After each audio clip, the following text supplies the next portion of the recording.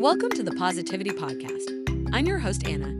Each week, we discuss tips and techniques for using positivity to improve our mindset and accomplish our goals.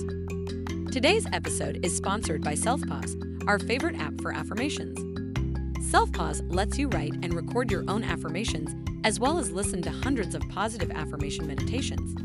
So make sure you download the Selfpause app today to increase your positivity with affirmations. Visualization is a powerful tool for understanding and communicating complex data.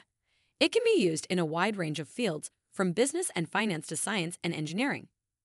The key to effective visualization is to choose the right type of chart or graph for the data you are working with and to present the data in a clear and concise manner. One of the main reasons to use visualization is to quickly identify patterns and trends in large datasets. For example, a scatter plot can be used to show the relationship between two variables, while a line chart can be used to show changes over time.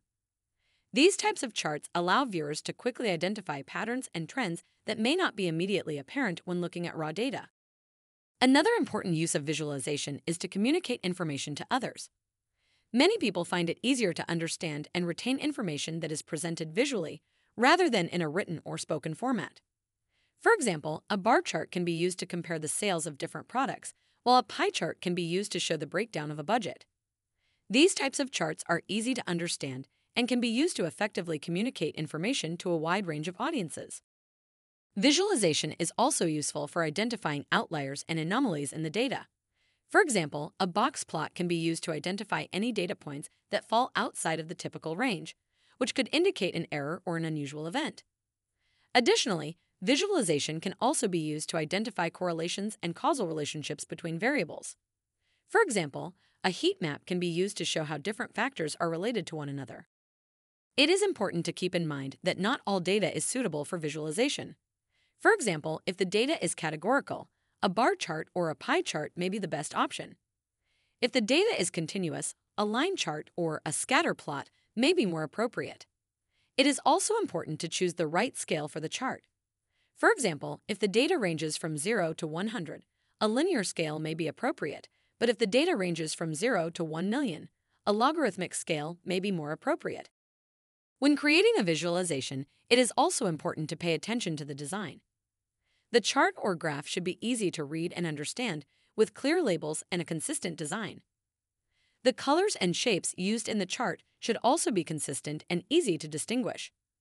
Additionally, it is important to include a title and any necessary explanations or context to help the viewer understand what the data represents. In conclusion, visualization is a powerful tool for understanding and communicating complex data. It can be used to quickly identify patterns and trends, communicate information to others, and identify outliers and anomalies in the data. When using visualization, it is important to choose the right type of chart or graph for the data, use the appropriate scale, and pay attention to the design to ensure that the chart is easy to read and understand.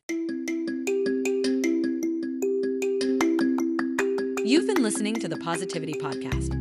It would mean the world to us if you rated our podcast. Also, make sure to download the Selfpause affirmation app to get started with positivity and affirmations.